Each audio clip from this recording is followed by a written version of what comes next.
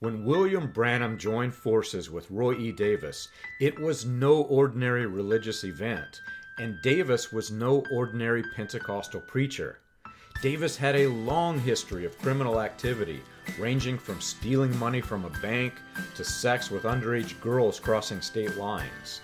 In fact, Davis was arrested during a revival meeting in Jeffersonville for charges surrounding sex with 17-year-old Allie Lee Garrison.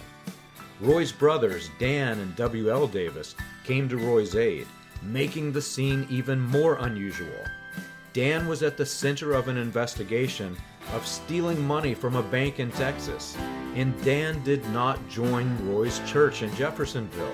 Instead, Dan set up a competing Pentecostal church, while he and Roy ran a missionary operation across the river in Louisville, Kentucky, and attracted even more criminal charges.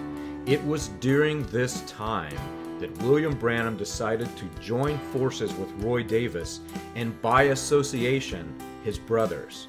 You can learn this and more on william-branham.org.